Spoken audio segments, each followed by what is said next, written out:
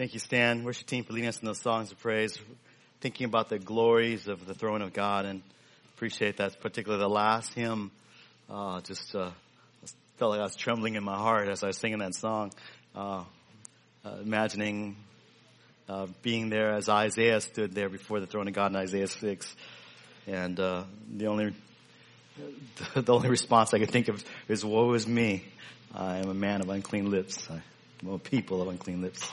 And were it not for God and His mercy to cover us with the burning coal of Christ Jesus, that we could even stand before Him and speak on His behalf. Praise the Lord. Well, as we go to the Lord in the study of His Word, I ask you to turn with me to the book of Isaiah this morning. And we'll be doing an overview of Isaiah, introduction to Isaiah, if you will.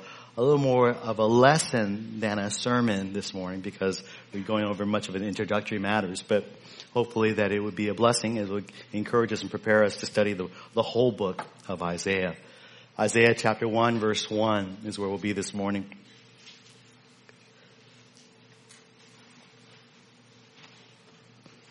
There it goes.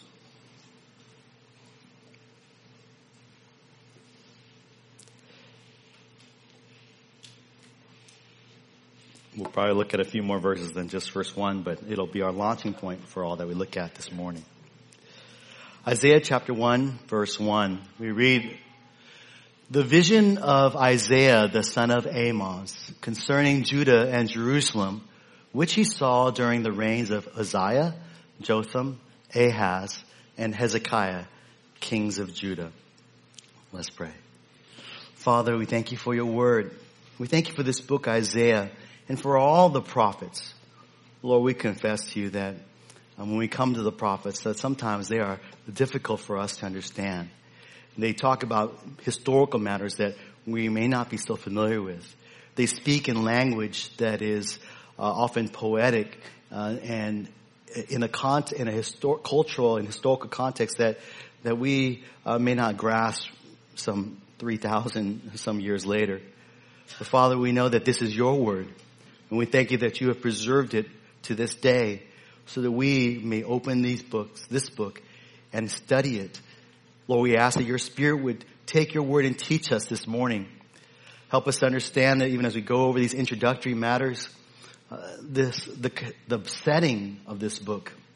And we pray that as we understand its setting, that you prepare us to study the whole book and show us more and lead us into the glories of Christ. Father, we thank you that we can study your word together as a body, and may the words that we learn, may we speak to one another, may we speak truths to one another and share of how you bless us through this book of Isaiah. In Jesus' name, amen.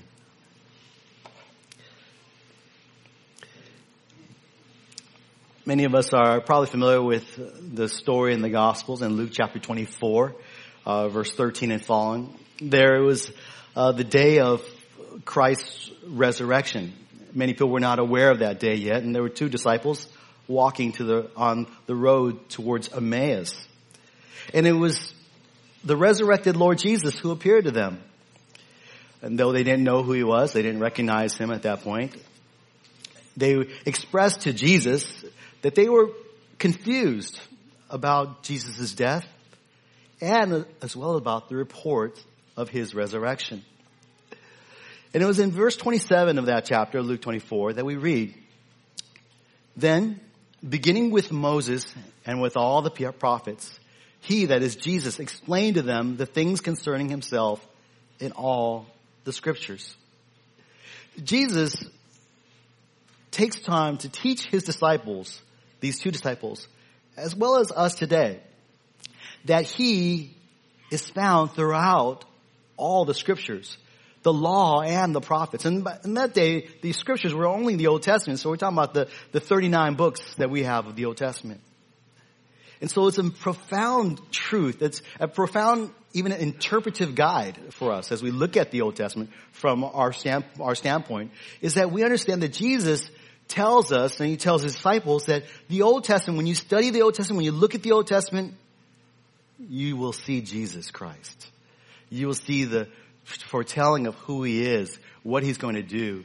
It will tell him about his first coming and second coming. It will tell about his character, about his works. And it tells us all about our Lord Jesus, the Messiah, the Christ. Now, if there's one Old Testament book that teaches us the most about Christ, it is this book of Isaiah. No Old Testament prophet is quoted more in the New Testament than Isaiah. In fact, many of you may have come across sharing with someone, maybe a Jewish friend, that if you want to share the gospel with someone using only the Old Testament, because maybe a Jewish person wouldn't recognize the New Testament, but they say, well, but they believe in the Old Testament scriptures. That's the Old Testament. That's their Bible. You could share with them the gospel just from Isaiah alone. And I think many of you know that you could share from Isaiah 53 alone, in fact. And so for this reason, out of all the prophets, and I wanted to pick a prophet book, one of the prophecies, I wanted to choose Isaiah because I feel like I'm overdue to go through the Gospels. Our pastor Alton's preaching through the Matthew. And so I thought, well, let's preach Isaiah because Isaiah, as many of you might know, is known as the fifth gospel. It tells us so much about Jesus Christ. As we study this book together, we pray that this book will show us Christ. We pray that it will, as we sung this morning, that God will lead us into the deeper glories of Calvary.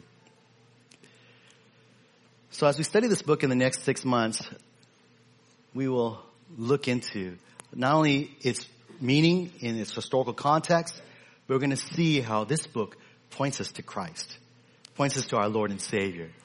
And I think for us as believers, they say, sometimes when you go through some ancient history, you don't like history? Well, you should like this history because this history points you to Christ. You don't like poetry? Well, you should like this poetry because this poetry points you to Christ. You don't like just any of this, oh man, the Old Testament stuff is just kind of, I don't get it. Well, you'll like this one because this all will point us to Christ. That's where we're going to go in this next 6 months to a year perhaps. But if we kind of just do a little background on Isaiah. Isaiah is the 23rd book in our English Bibles. After the 5 books of Moses, the law, there were 12 historical books, then 5 poetical books. And Isaiah in our English Bible stands as the first of 17 prophetical books. There are 5 major prophets, 12 minor prophets. Isaiah is the first of these major prophets. And all these prophetic books involve 2 things in general, or they involve foretelling future events as well as forthtelling God's thoughts, God's judgments, God's evaluations of the people of God. We can look at, when we think about all the books of prophecy, there are often 4 common themes. 4 common themes. I want to show us those common themes. And I just put them up there. And these 4 common themes are that the prophetic books, they expose the sinful practices of the people. Oftentimes, almost all the prophecies, they would point out the sins of God's people. They would also, secondly, call the people to repentance and obedience. Thirdly, they warned the people of coming judgment. Oftentimes, especially, we'll see it as Isaiah as well, that there's coming judgment that God is bringing because of their sin. And then fourthly, there is often in the prophecy books the anticipation of the coming of the Messiah. So we'll find that. You should find that in Isaiah as we study it. As we go through in the next 6 months, I hope to show us or point out principles that will help us in studying prophecy. It's really hard. I found it very challenging just preparing for this introductory sermon. But it will be challenging for us as we study prophecy. A lot of imagery, a lot of that we may not be familiar with. Obviously, there's history that we have to catch up on and figure out what historical context is this particular verse talking about. And then many of the prophecies, they're not just mentioned in historical order. Sometimes there's a jumping kind of back and forth, or even one prophecy within the same verse might be speaking of the first coming and the second coming of Christ. And so we'll learn how to study the prophets even as we go through the book of Isaiah as well. Well, as an outline for this morning, as I promised, we're going to go through introductory matters. So there are going to be 3 introductory matters of Isaiah that will guide our understanding and study of this book. And I trust that will point us to Christ, that point us to the Lord who is our salvation. All right. So that's where we're going to be. Let's take a look then at these 3 introductory matters of Isaiah. First of all, we want to take a look at the author of Isaiah, the author of Isaiah. And we're going to just look at verse 1, the vision of Isaiah the son of Amos. Now we read clearly from verse 1 that the author of this book is Isaiah, right? Isaiah the son of Amos. Now as Bible-believing Christians, I think we take such declarations of Scripture at face value. When it says that Isaiah wrote the book of Isaiah, we believe that, who wrote the book of Isaiah? Oh, good. You guys are good Bible-believing Christians. Now, if you were good liberal scholars, you would say, well, maybe there's 3 or 4 Isaiahs. And that's what kind of happened in the 1800s. Actually, in the 1800s, there were a lot of liberal scholars out there. They were not, particularly it was coming out of a movement of anti-supernaturalism. And so they started looking at Isaiah and believing that the authorship of Isaiah, well, because no one could actually predict the future. So any kind of prophecy in Isaiah that is perhaps kind of indicative, for instance, the prophecy of King Cyrus that we'll find in Isaiah 45, is that must have been written after it was after the historical point. And so, and they looked at it closely and they said, well, the first 39 chapters, yes, that's probably written by Isaiah. But the latter half, chapters 40 through 66, they have so much full of prophecy, especially about the Christ, even. They think, oh, that must be written later by someone else, another Isaiah. And they call this second Isaiah or Deutero Isaiah. Some liberal scholars were more clever and they came up with the third Isaiah as well. They divided that 40 through 66 into 2 parts. Now, amazingly, this view became widely accepted. It was among the scholars in that era. However, just as we look at this, folks, and if, we could just point to verse 1 and that should be enough, but just for us to think through this. If chapters 40 through 66 were actually written by a different author, they're written by someone else and then at a later time joined with chapters 1 through 39 who were written by Isaiah, then we should expect in some of the historical manuscripts of Isaiah, we should find maybe instances where we find only chapters 40 through 66 or only chapters 1 through 39 because they were written by different people at different times, right? So we should be able to find that in the manuscript evidence, but we don't. Whenever we find good chunks of Isaiah, it is always 1 through 66. It is always the whole Isaiah together. There is no division. We don't find any parts of where these liberal scholars were saying that Isaiah was divided. What's more, the testimony of the New Testament authors also confirms the single authorship of Isaiah. In the New Testament, we can look at John the Baptist, Matthew, John, the Apostle John, as well as the Apostle Paul, all quote from the latter half, the Deutero Isaiah, chapters 40 through 66, and they always say, Isaiah wrote it. Isaiah wrote it. Most significant for us is John chapter 12, verse 38 through 41. In John chapter 12, verse 38 through 41, there it quotes 2 passages out of Isaiah. 2 passages, two different distinct passages. One from Isaiah 53, verse 1. That's the second half of Isaiah. And chapter 6, verse 10. The first half of Isaiah. And John, in both places, attributes these verses to Isaiah. To Isaiah. Now liberal scholars have no problems with saying, well, John just made a mistake. He was wrong. But for us as Bible-believing Christians, for John, under the inspiration of the Holy Spirit, to make an error and to write as truth, basically what is the lie, to say that, this is something that Isaiah didn't write it, but I'm just telling you Isaiah wrote it. That would undermine the integrity and the inerrancy of Scripture completely. But John, under the inspiration of the Holy Spirit, recognizes that the book of Isaiah, both halves, are all written by Isaiah. So again, we just confirm for us that Isaiah wrote this book, okay? That's for you to know in case someone comes up to you, some skeptic, say, well, I heard Isaiah wrote, only part of it and somebody else wrote another part of it. So we ask ourselves then, as we think about Isaiah, who is Isaiah the son of Amos? What we know of Isaiah is gleaned from not only this book of Isaiah, but also 2 Kings 19 to 20 and 2 Chronicles 32.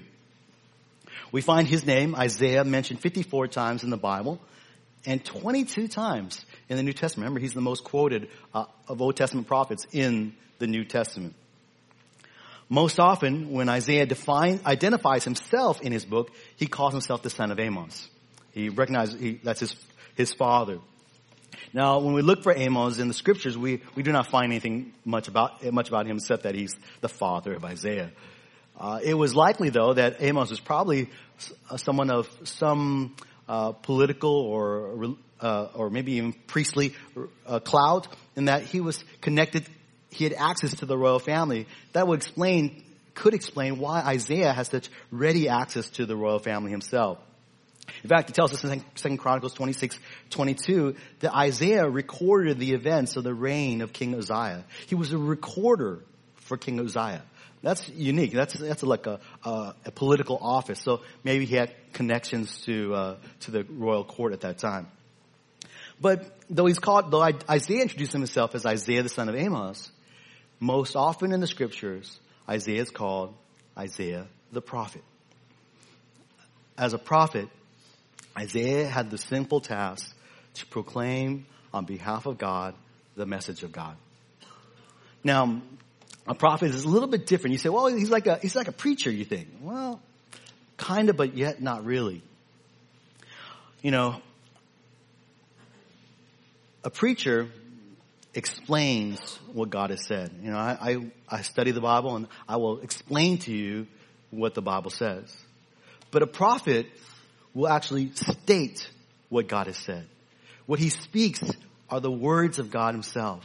I will not say that my words are inspired. My words are not the very words of God, but I will explain under the power of the Spirit the meaning of God's word. Now, a prophet is much cooler in a sense, is that he speaks the very words of God to us. And that's Isaiah. Isaiah's calling, and these prophets were called by God.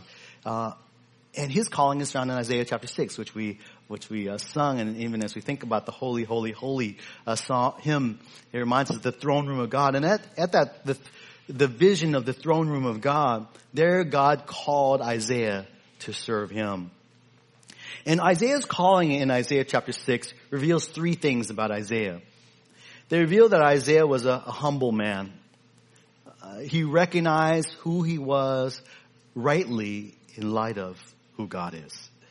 His appearance before a holy God, when he looked upon the throne of God, holy, holy, holy, he didn't say, oh, this is cool. He said, oh man, what's up, God? He did not say that. What did he say? Woe is me. Woe is me. I am a man of unclean. He recognized his sin, his unclean lips. He recognized his people's sins. He was a man who recognized in humility that he was a sinner. A prophet of God and people of God, or pastors of God, must be men who recognize that and never forget that they too are sinners who need the word of God as much as those they speak to. We also learn in the calling of Isaiah 6 that Isaiah was a willing servant. He was a willing servant. When God asked, whom shall I send and who will go for us? Isaiah eagerly volunteered. He said, here am I, send me. A readiness to answer God's call. You know, can you imagine if God were to extend an invitation even right here, right now? He said, whom shall I go? Whom shall I send to China or to Africa or to Germany or to San Francisco? How many of us would say, here am I, Lord, send me. It was a willingness. It was a willing spirit on behalf of Isaiah to go and to be used of the Lord. Thirdly, we learn in his calling that he was a faithful prophet. Isaiah had a very long period of a challenging ministry.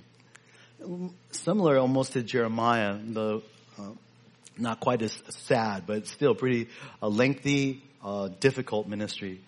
Isaiah's ministry spanned 4 kings, which we'll look at in a little bit, and as well as over 60 years. But at Isaiah's calling, God informed him that he would prophesy to a people who would basically not respond to his message. That would be, I was just imagining, you preach one message and the people he's like, oh man, Sad, I'll get them next week. But can you imagine for year after year, a week after week, for 60 years, preaching the word of God, and everybody goes, yeah, that was nice. Let's go get lunch at Dong Bay Mama, okay? I would have quit way before then, probably. That is a sorrowful thing, to preach the word of God and have no one respond, no one obey, no one hear the word of God. But that's what Isaiah's ministry is. Well, Jesus' ministry too. In fact, Isaiah remained faithful for those 60 years, proclaiming the message of God to the people of God, calling them to repentance, telling them of the coming judgment, and no one responded. But Isaiah's faithfulness extended beyond the words, his ministry of his words, but it went also to the very actions that he displayed, his life that he lived. His whole life was impacted, was dedicated to the ministry of being a prophet. His whole life was a sign, in fact, to those who would hear. As signs to Israel, God instructed him to name his two sons, and we'll get there in these odd names. One of them was like Meher Shalal Hashbaz, And it's like, wow, how many of you are willing to name your son that the next time, when your son's born? Well, maybe you would if God told you. That would be cool, right? But he named his sons as signs. Another sign, according to Isaiah chapter 20, verse 3, is that Isaiah actually went naked and barefoot for 3 years in his ministry. I'm looking forward to studying that section. But and what's more, we learn that Isaiah was faithful in his death. According to tradition, Isaiah was sawn in two by the evil king Manasseh. His death is believed to be alluded to in Hebrews chapter 11:37 as one who was justified by faith. And so even as we look at Isaiah's life, for the simple reason that Isaiah was a prophet of the Most High, it's sufficient to inspire us to want to study this book, to want to hear the very words of God. Because when Isaiah writes, he's writing the words of God. These are the words of God. But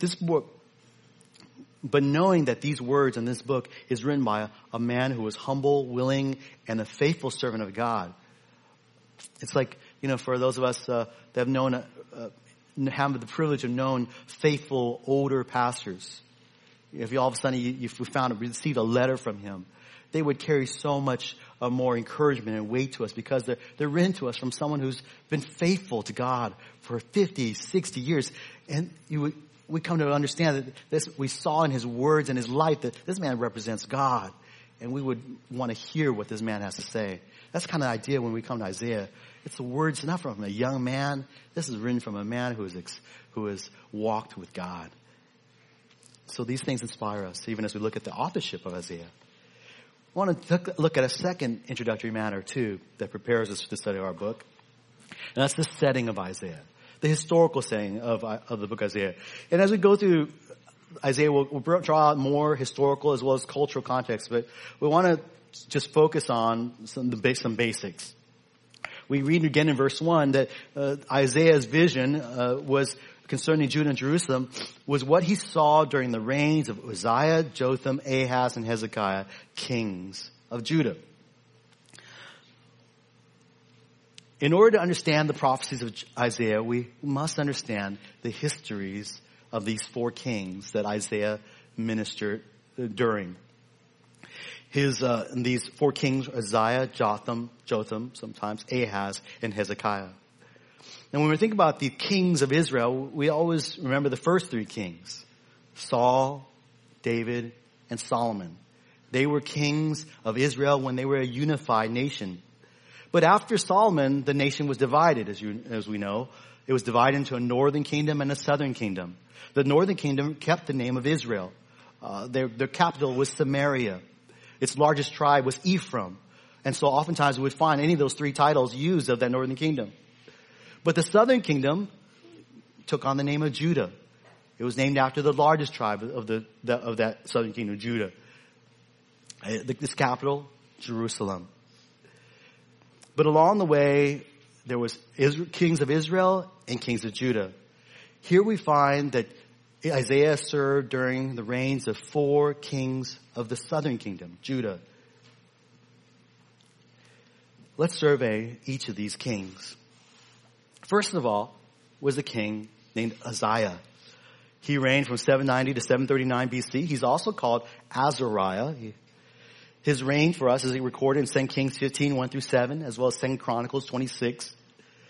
Now Uzziah had the great privilege of becoming king at a very young age, at age 16, and he had a long reign for 52 years. He, as many of you are familiar when we read about kings, God will always evaluate them, and he'll tell us whether they were a good king or an evil king.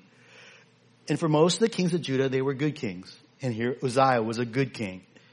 And he was a good king in that he worshiped the Lord. He sought the Lord, and God prospered him and prospered the nation during his reign. In addition to increasing the prosperity of the nation, Uzziah fortified the defenses of the nation. He built towers, built engines of war. He built up an elite army of over 300,000 men. And despite all this success, though, Uzziah wasn't perfect. He failed to lead Israel to worship God. Though he worshiped God, he failed to lead the nation to worship God. The high places, these places that were used to worship idols, were not taken away. They were not removed. And so the people just were allowed to continue in their idol worship. The people did not give thanks to God for their prosperity. It was a very prosperous time. But instead, they gave their worship and thanks to idols. What's more, Uzziah himself became filled with pride. And that's what happens when we have success, right? We had become filled with pride. And he became filled with pride. And he actually wanted to take the role of a priest. He actually went into the temple and started offering his own sacrifices. But God judged him and struck him with leprosy for the rest of his life. It was in the final year of Uzziah's life that God would call Isaiah to be a prophet. That's Uzziah. Secondly, was the reign of Jotham too. 739 through 731 BC, a short reign. But his reign is recorded in 2 Kings 15, 32, 38, 2 Chronicles 27, 1 through 9. And he too, like his father, he was the son. These are all sons of one another, these four kings. And he was a good king who also worshiped the Lord. He ordered his ways before the Lord his God. He continued the strength of the nation by building Jerusalem's gates and walls. He created more fortresses, created more towers throughout Judah. He fought wars against the Ammonites and defeated them. However, Jotham, like his father, also failed. He too did not remove the high places. He worshiped God, but he did not lead the people to worship God. The people continued to act corruptly and by sacrificing and burning incense to the idols. Third, we find a third king where Isaiah ministered in, and that was the king Ahaz, the son of Jotham.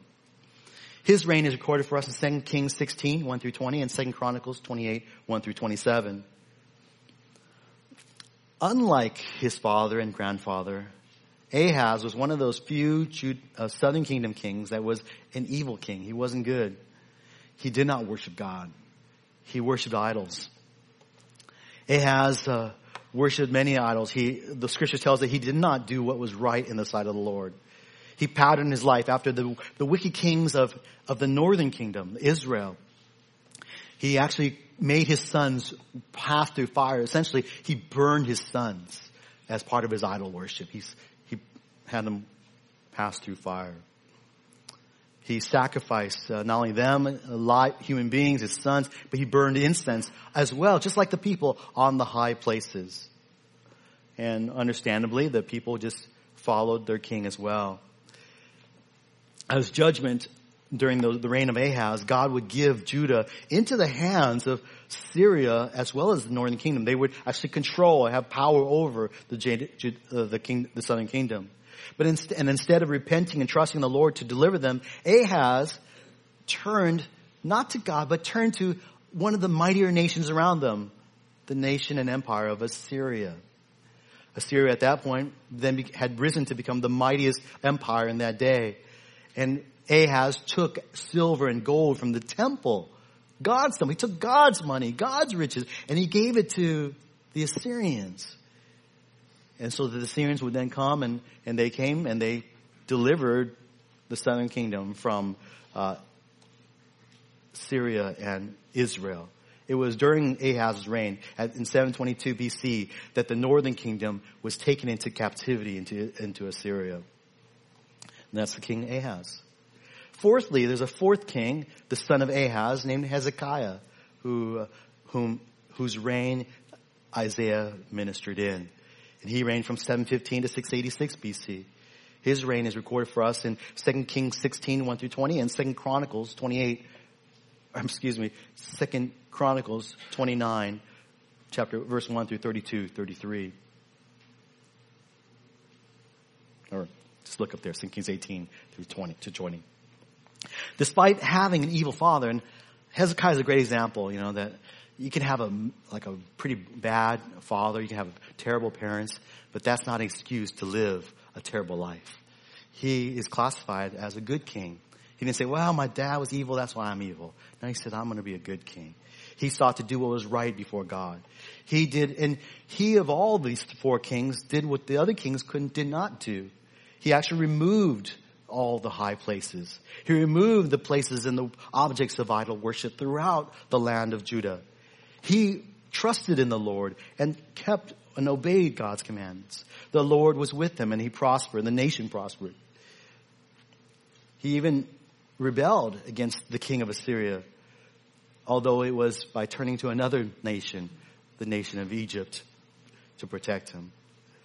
Eventually, because of his rebellion, the king of Assyria came, coming down to conquer Egypt. He came by to also take back Judah under his reign. He sought to bring it under its rule, and he actually threatened to destroy Jerusalem. But Hezekiah, being a good king and worshiper of God, responded by praying to the Lord. And we prayed to God for deliverance. God answered and delivered him from the hands of the Syrians. And though Hezekiah ruled well for most of his reign did not end well. Hezekiah Hezekiah too had a prideful heart. He was full of pride. And in boastfulness, when the Babylonians, that was the next up and coming empire, when they sent a delegation to visit him in the temple, he foolishly and pridefully, kind of arrogantly showed the Babylonians all the treasures of the kingdom in the temple. And that would lead to, it would be an instance where God would bring judgment upon him and upon the nation of Judah. So these are the historical circumstances that Isaiah ministered in. To a people who practiced idol worship, Isaiah wrote to reprove them. To a nation under the threat of destruction, Isaiah wrote to comfort them.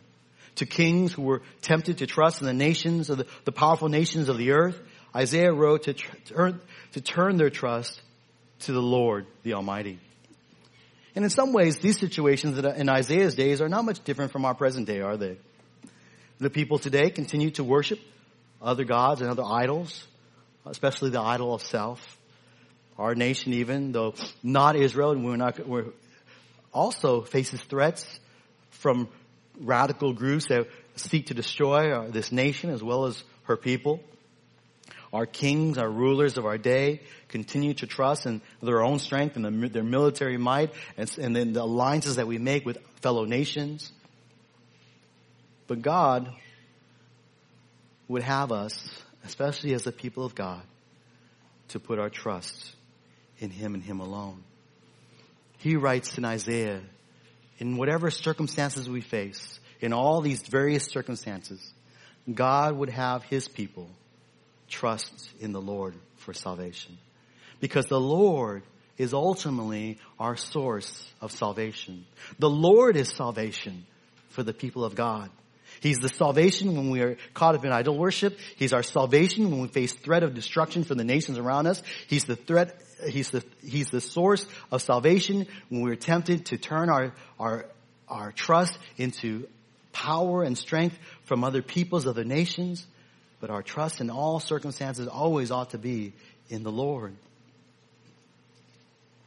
And I trust that as we study Isaiah, we as the people of God, will see that the Lord is going to be our salvation in every circumstance. Not only physical deliverance, but even spiritual as well. So let's look to a third and final setting, and that's the message of Isaiah. The message of Isaiah. Verse 1 talks about the message of Isaiah, the prophecy of Isaiah being a vision. It's the vision of Isaiah, the son of Amoz, concerning Judah and Jerusalem, which he saw. Now in the Old Testament, God speaks to his people in different ways. And through the spoken word, that's how he spoke to Moses. He directly spoke to Moses. He spoke to people through the written word. He gave Israel the 10 commandments written on tablets. He spoke to some of his people through dreams. And then, while they were sleeping, and then he spoke to some through visions. That is, when people were basically awake and they would see a vision from God, and they would be kind of brought before God, and he would speak to them through a vision. Now, the prophecies of God are identified as a vision. They are a vision that God gives Isaiah a vision. Now, remember, his ministry is 60 years long.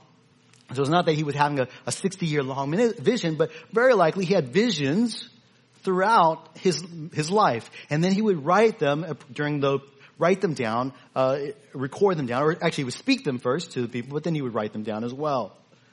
But you notice here in the beginning of verse 1 that it's the vision of Isaiah. It's a singular vision.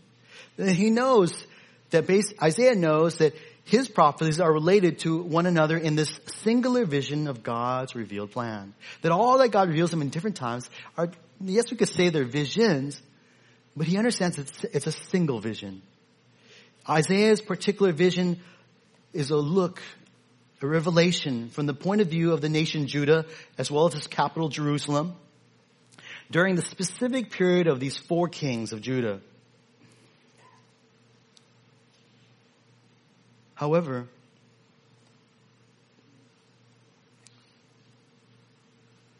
from this viewpoint, God's plan would extend to all nations and to the end of time, as we'll see in Isaiah. It will bring us all the way to the very final state, eternal state of God at the very end of Isaiah.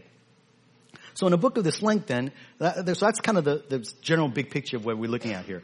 A vision of God, a revelation of God's plan, not only for Judah and Jerusalem in this period of time, but it also kind of launches off to show us the vision of the plan of God for future, for the coming of Christ in his first kingdom, in his first coming, but also the coming of Christ in his second coming.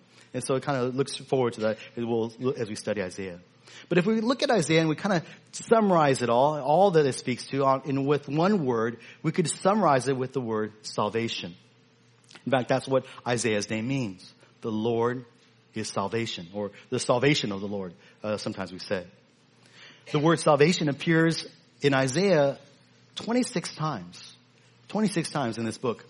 It appears only 7 times in all the other prophets. All the 16 other prophets combined, 7 times. So this book clearly is about salvation. It's about deliverance. Yes, it speaks of deliverance of the Judah and Jerusalem from their in the context of the history, but it will speak of our salvation, their salvation, and our salvation, eternal salvation for eternity from sin. It is often said that the book of Isaiah is a mini Bible. You guys have probably heard that. Because if you didn't notice, Isaiah actually has 66 chapters, and our Bible has 66 books. Now don't get too excited about this and start preaching this and say, this is, ordained by God to be this, because the chapter breaks of the Bible are not inspired, okay? Came much later in life. But it's just kind of neat. It just kind of helps us to remember that there's 66 chapters and there's 66 books of the Bible. And it's kind of neat because the first 39 chapters of Isaiah coincide with the 39 books of the Old Testament. And they coincide in that these first 39 chapters tell of our need for salvation. Just like the Old Testament shows us our sin, how we fall short of the law, or at least how Israel fell short of the law, and how they needed the Messiah. But the 27 chapters of Isaiah, just like the 27 books of the New Testament, show us then God's provision for salvation through the Messiah. And the latter half, those 27 books, really point to the comfort that God brings, the through the Messiah, but as well as through the deliverance that he was going, the restoration of Israel back to the land from their exile. We could even say, you could summarize chapters 1 through 39 by the word condemnation, and chapters 40 through 66 with the word comfort. God is bringing condemnation, but he's also bringing comfort through the Messiah, the coming Messiah. So in the historical context of the kings of Judah, Isaiah writes of God's judgment of the nation's sins. It's too late for Judah. Their sin has been going on for too long. They have disobeyed the Lord. They've been worshiping idols. They have failed to obey his law. They've abused those who help us. They worship God in name only, in outward observance, but really their hearts were far away from God. And so their lack of faith and trust in God led to God's determination to send them into captivity, into the hands of Babylon. That's what we'll find in Isaiah. In fact, Isaiah writes or prophesies in chapter 39 verse 6 that behold, the days are coming when all that is in your house and all that your fathers have laid up and stored to this day will be carried to Babylon. Nothing will be left. Predicts the Babylonian captivity that would take place in 586 BC. But Isaiah also writes to give hope to Judah. And though they would face God's judgment, God would not forget them. He would always remember his covenant promises to Abraham, Isaac, and Jacob. He would preserve for them a godly remnant throughout their exile. And he promises to bring them back from exile back to the land. And God would one day deliver them not only physically to the land, but he would bring them to salvation when the Messiah comes, to know eternal deliverance. You see, God's promises to Judah and its prophecies go beyond Judah to the nations, is that his promises go beyond earthly salvation. They look forward to the ultimate fulfillment of his promises, that is the eternal salvation from sin through his servant. And I think around Christmas time I preached Isaiah 53, and we talked about that in Isaiah there are these servant passages, these that speak of Jesus as the suffering servant, the foreseeing or foretelling of the Messiah. And we'll look at those passages as we study Isaiah as well. And it's this thought that Isaiah tells us of the coming Messiah, the suffering servant, makes for why Christians love this book. If you've ever read through Isaiah, you can't just help but say, oh, that's neat. That's Jesus. You can't help but just I'm not sure every chapter, but almost every 2 or 3 chapters, you're like, whoa, that's Jesus. I've read this somewhere. And you probably read in the New Testament first. You probably read in the Gospels. You read it in the Paul. You read it somewhere else. You say, oh, this is Jesus. And you go back and you say, oh, Isaiah said that first. And it dawns on us that Jesus fulfilled prophecy that was 700, 800 years old. That is so cool. It strengthens our faith in the scriptures that what God foretells is what actually takes place, is fulfilled. All throughout this book, we find prophecies of the Messianic servant. I'm going to just give us a few. We learn of Jesus' birth in Isaiah 7:14. Behold, a virgin will be with child and bear a son, and she will call his name Emmanuel. We learn in Isaiah of his deity, Isaiah 9:6. For a child will be born to us, a son will be given to us, and the government will rest on his shoulders, and his name will be called Wonderful Counselor, Mighty God, Eternal Father, Prince of Peace. We learn on Isaiah of his ancestry in Isaiah 11:1. Then a shoot will spring from the stem of Jesse, that's the father of David, and a branch from his roots will bear fruit. We learn of his forerunner, John the Baptist, Isaiah 40 verse 3. A voice is calling, clear the way for the Lord in the wilderness. Make smooth in the desert a highway for God. And we learn of the Messiah's spirit-empowered ministry in Isaiah 42 verse 1. I put my spirit upon him. He will bring forth justice to the nations. And then when we get to that beautiful place of all, we learn of his humility, his rejection, his death, his burial, and his substitutionary atonement for sins in Isaiah 52 and 53. I want to read from verse 5 and 6 of 53. He was pierced for our transgressions. He was crushed for our iniquities. The chastening for our well-being fell upon him. And by his scourging, we are healed. All of us, like sheep, have gone astray. All of us, each of us has turned to his own way. But the Lord has caused the iniquity of us all to fall on him. Isaiah is full of prophecies of Christ. And they're just gems waiting for us to mine and to come and discover and to be excited about and to dig deeper into the glories of Calvary. That's what we're going to be doing in these next 6 months to a year, Lord willing, unless he comes back sooner. And I pray that as we study these books that we will come to grow and love Christ more. If we want to see Christ, sometimes we sing songs. I was thinking if we're going to have to make a theme song for our study through Isaiah, it should be Show Us Christ. Because Isaiah is going to show us Christ. It's going to show us Christ. Well, as we conclude then, just we think back to Jesus' day. In Luke chapter 4, verse 16 through 21, early in Jesus' ministry, Jesus went about the synagogues teaching throughout Galilee. And he would go and teach to those who would hear in the synagogues. When Jesus arrived at the synagogue of his hometown Nazareth, so this is his hometown. This is like San Francisco, for many of you. Luke records for us what Jesus said. What would Jesus say to his family, his friends, his neighbors at the very first opportunity he gets to tell them, to proclaim and announce the beginning of his ministry on earth? In the providence of God, he was handed the scroll of Isaiah. And in Isaiah, you wonder, what will he turn to? What will he read? And he turns to Isaiah chapter 61, verses 1 to 2. And he reads this passage in Luke 4, 18 and 19 recorded. The Spirit of the Lord is upon me, because he anointed me to preach the gospel to the poor. He has sent me to proclaim release to the captives and recovery of sight to the blind, to set free those who are oppressed, to proclaim the favorable year of the Lord. And then he sat down and explained to them, today, this scripture has been fulfilled in your hearing. Wow. He was probably super silent. Well, people start talking about it. But in our culture, it would be silence.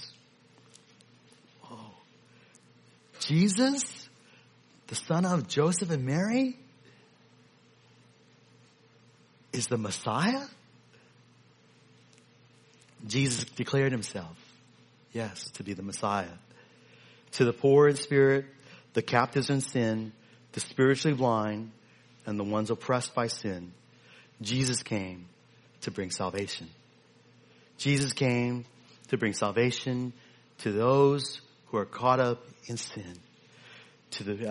Just as Isaiah prophesied, and he came and he brought it he brought it in the days of when Jesus walked on earth, and he's brought salvation to all who hear his words, not only in the New Testament, but as we look to Isaiah as well. May each time we open the book of Isaiah, may it launch us to know Christ better. May our view of Christ grow clearer. May our faith in Christ grow stronger. And may our proclamation of Christ grow bolder. Let's pray. Father in heaven, thank you for your word. Thank you for these truths and these just introductory matters. And we pray that as we grasp the history, who Isaiah is, as well as the big picture of this book, Father, cause us to hunger and thirst for the word. May you give us the opportunity to read this book through in the weeks and months to come, maybe several times even. And as we mine it, may you show us the glories of Christ. As we dig deeper, may we be more and more awed by the brilliance and the majesty of Christ. Show us, Father, not only Christ, but show us yourself as well. May we see who you are in your holiness. And may we remember who we are. Sinners saved by grace through the faith in Jesus Christ, the one whom you sent, the one whom the scriptures all point to. May we worship you as we study Isaiah in the next year ahead. This we pray, Father, In the name of our Lord and Savior, Jesus Christ. Amen. Amen. All right. God bless you. Please exit out to my left, your right. And on the Sunday school starts in 10 minutes or so. God bless you.